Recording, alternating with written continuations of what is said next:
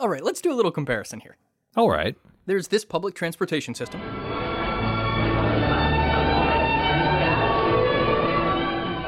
And there's this one. Wait for it. Wait for it. No, I lied. That's all there is. Okay, the first one makes me think of New York. Right. And the second one was here in Washington, D.C. Notice anything different? You mean other than Pachelbel's Cannon? No. Okay, so there wasn't a lot of nuance, maybe. But anyone like us who's ridden the public transportation system in both cities can't help but notice there's a difference underground. Because we DC folks don't have breakdancers doing backflips off subway poles. Well, okay, yeah, you got me there. But when you hear someone like Chen Kong play the violin in the 57th Street F-stop, and that's who that was, by the way, I can't help but think about how differently these two major East Coast American cities approach public art. I'm Eric Brandner. And I'm Davin Coburn. And today in The Underscore, what's the role of music in modern urban spaces? And how can cities better support art in general? And heads up, this episode occasionally touches on mature subjects. Earmuffin kids.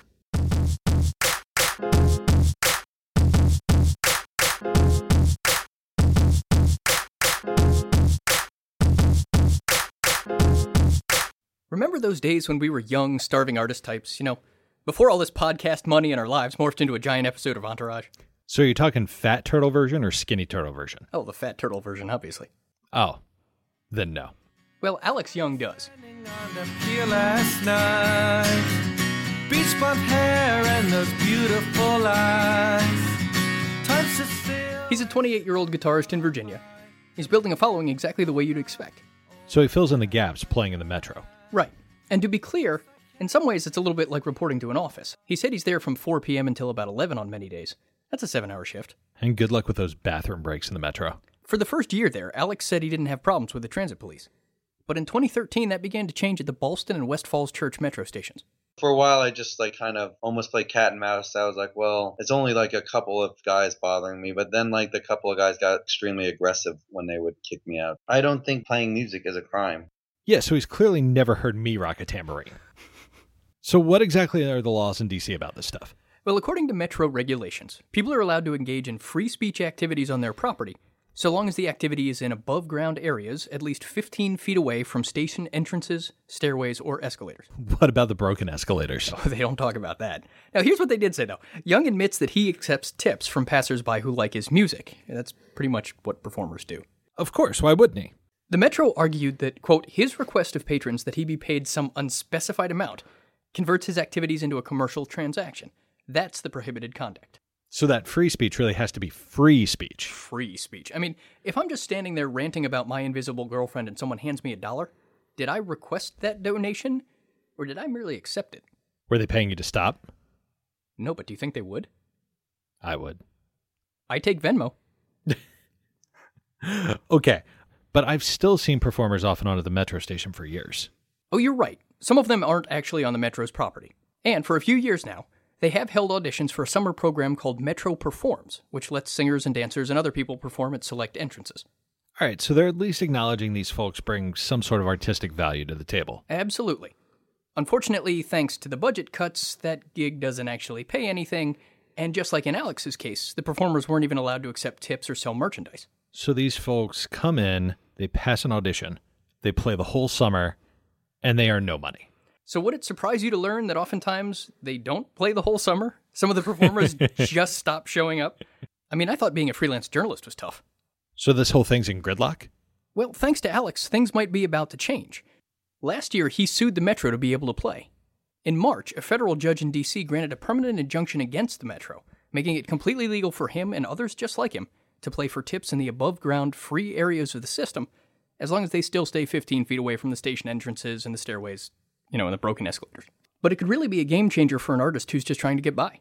Normally I'm out there 5 days a week. Right now what it is I'm trying to establish a really big gig schedule, and at the same time also use the Metro playing in Alexandria, just because it's also good practice.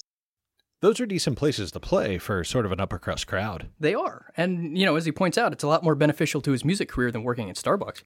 Now, Alex is obviously just one guy, but there are larger considerations here about what role music should play in public spaces. I reached out to the Busking Project. It's an advocacy group for street performers around the world. Its tagline is gain fans, make money, and avoid arrest. Which is pretty much what we're trying to do here now that you mention it.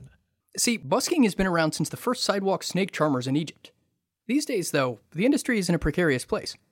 Here's Nick Broad. He's the group's founder. It used to be you had to sell 140 self-pressed CDs a month to make US minimum wage. That's something that's completely feasible for an indie artist to do if they're doing enough gigs. You just sell a handful of CDs at each one and you can make minimum wage. Well, now you need to get 4.5 million plays on Spotify every month, which is just an insurmountable task. So everyone's out there trying to recoup lost revenues, which means that venues and booking agents are totally oversubscribed.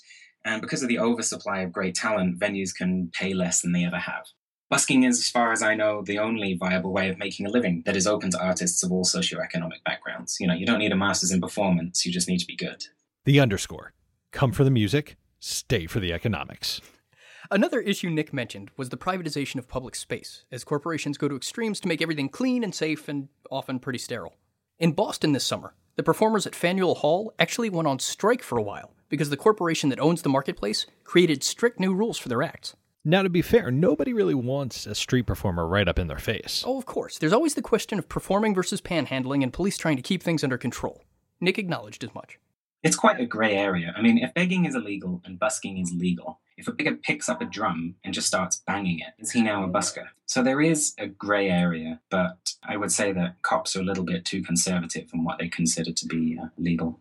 There's another issue that people probably haven't even thought about. What's that? Well, give me some money. Huh? Give me some money. Thought you took Venmo. Besides, I got like $10 on me. Who carries cash anymore? Exactly. Only half of Americans carry more than $20 on them at any time. They simply don't have the cash on hand to drop in a guitar case. Here's Nick again. They're expecting the odd person to give $20 or £20 or 20 euros or whatever. And it's just physically impossible for over 50% of their audience to do that. His organization is building an app where performers can create an account online, and then passersby can simply find them in the app and donate to them on their phones. Okay, so that's a really cool idea, but I wonder if something like that could really work.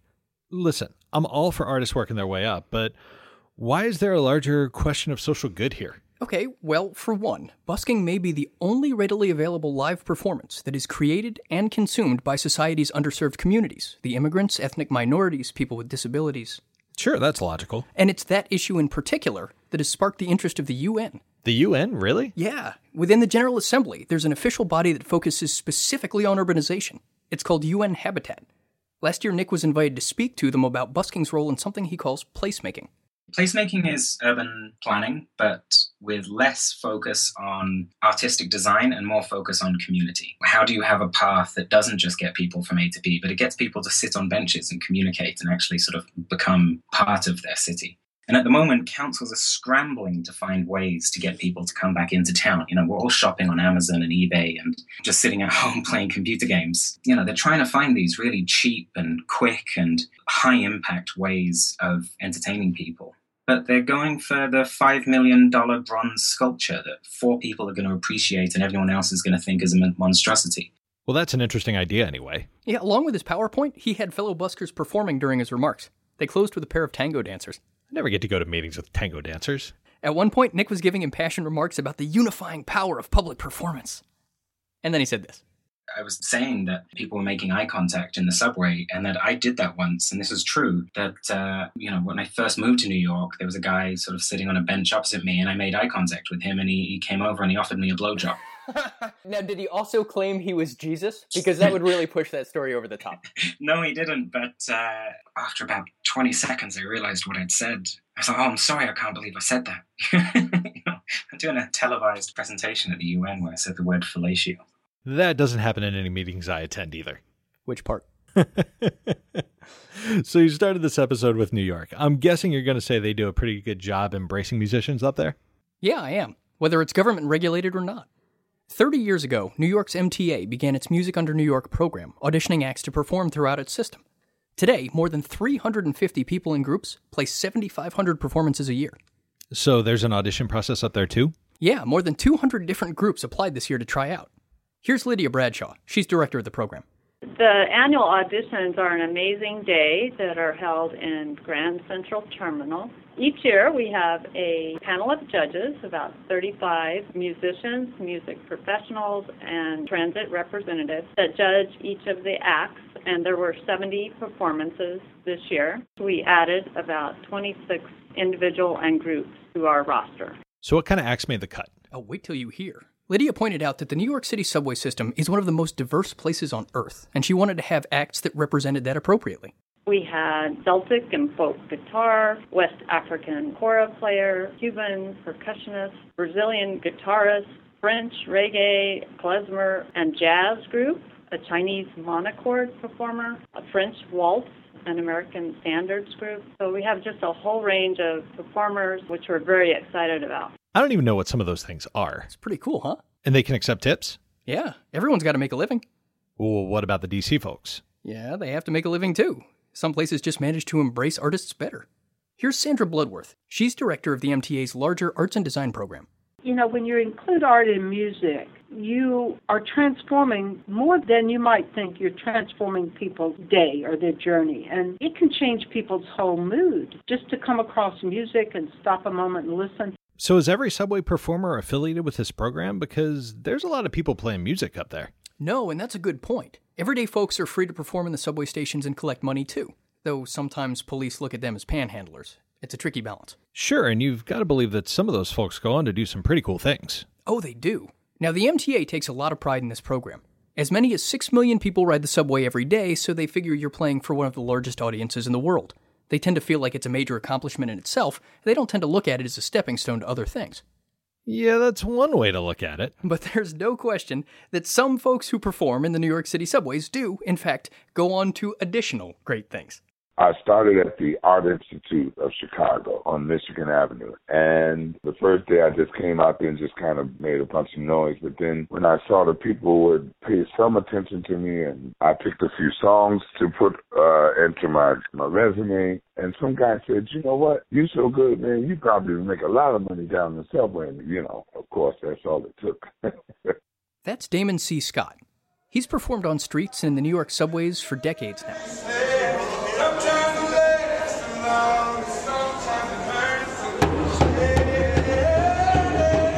Now, several years ago, a fellow musician heard Damon in the subway and offered him work as a vocalist for hire. One introduction led to another, and soon Damon was recording a track for the UK artist known as Storm Queen. Huh. I gotta start paying more attention in the subway. Well, in 2013, millions of people may not have known his name, but they sure got to know his voice on the song Look Right Through.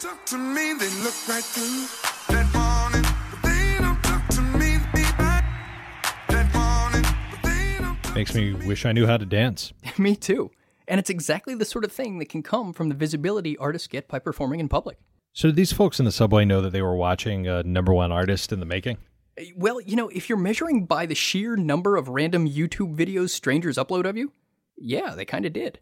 Damon's career took a real step forward over the past 2 years. He performs with groups like Mob Culture, and he's launching his own record label, Great Scott.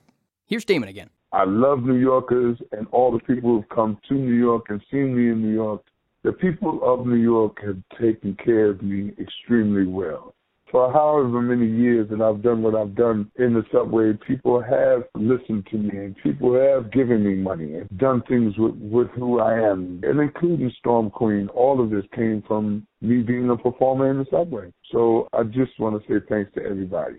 Now, that's a great story, but we can't really do a whole episode about the subway in New York City without talking about the dance crews. You know, those Showtime guys who come in and start breakdancing inside the subway cars. Here we go! Showtime, ladies and gentlemen, showtime. What time is it? Showtime. What time is it? Showtime. Here we go. New Yorkers love them or they hate them, but either way, I had to ask Nick about them.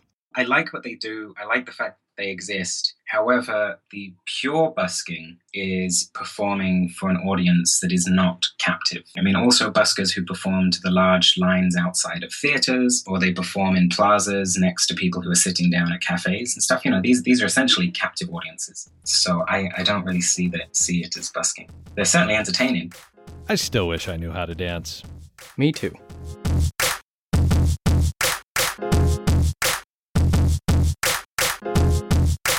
Well, that'll do it for this episode, but there's always bonus content at _.net. You can find a map of where the MTA musicians are playing in New York, and some of our favorite busker videos from around the world. Spoiler, that includes James Bond breathing fire. And don't forget to check us out on iTunes, Facebook, and go ahead and give us a follow over on Twitter at _pod. Please. A special thanks to Alex Young, whom you can now hear more often in the DC Metro system and at the Torpedo Factory in Alexandria on August 20th. Thanks also to Nick Broad, whose Busking Project app is launching soon, and to Sandra Bloodworth and Lydia Bradshaw of the MTA. Sandra just authored a new book called New York's Underground Art Museum. It's all about the amazing art in the system. You should definitely check it out. And last but not least, thanks to Damon for his time. He's in the market for a new manager, and you can reach him through DamonCScott.com. Until next time, I'm Eric Brandner. I'm Davin Coburn, and this is The Underscore.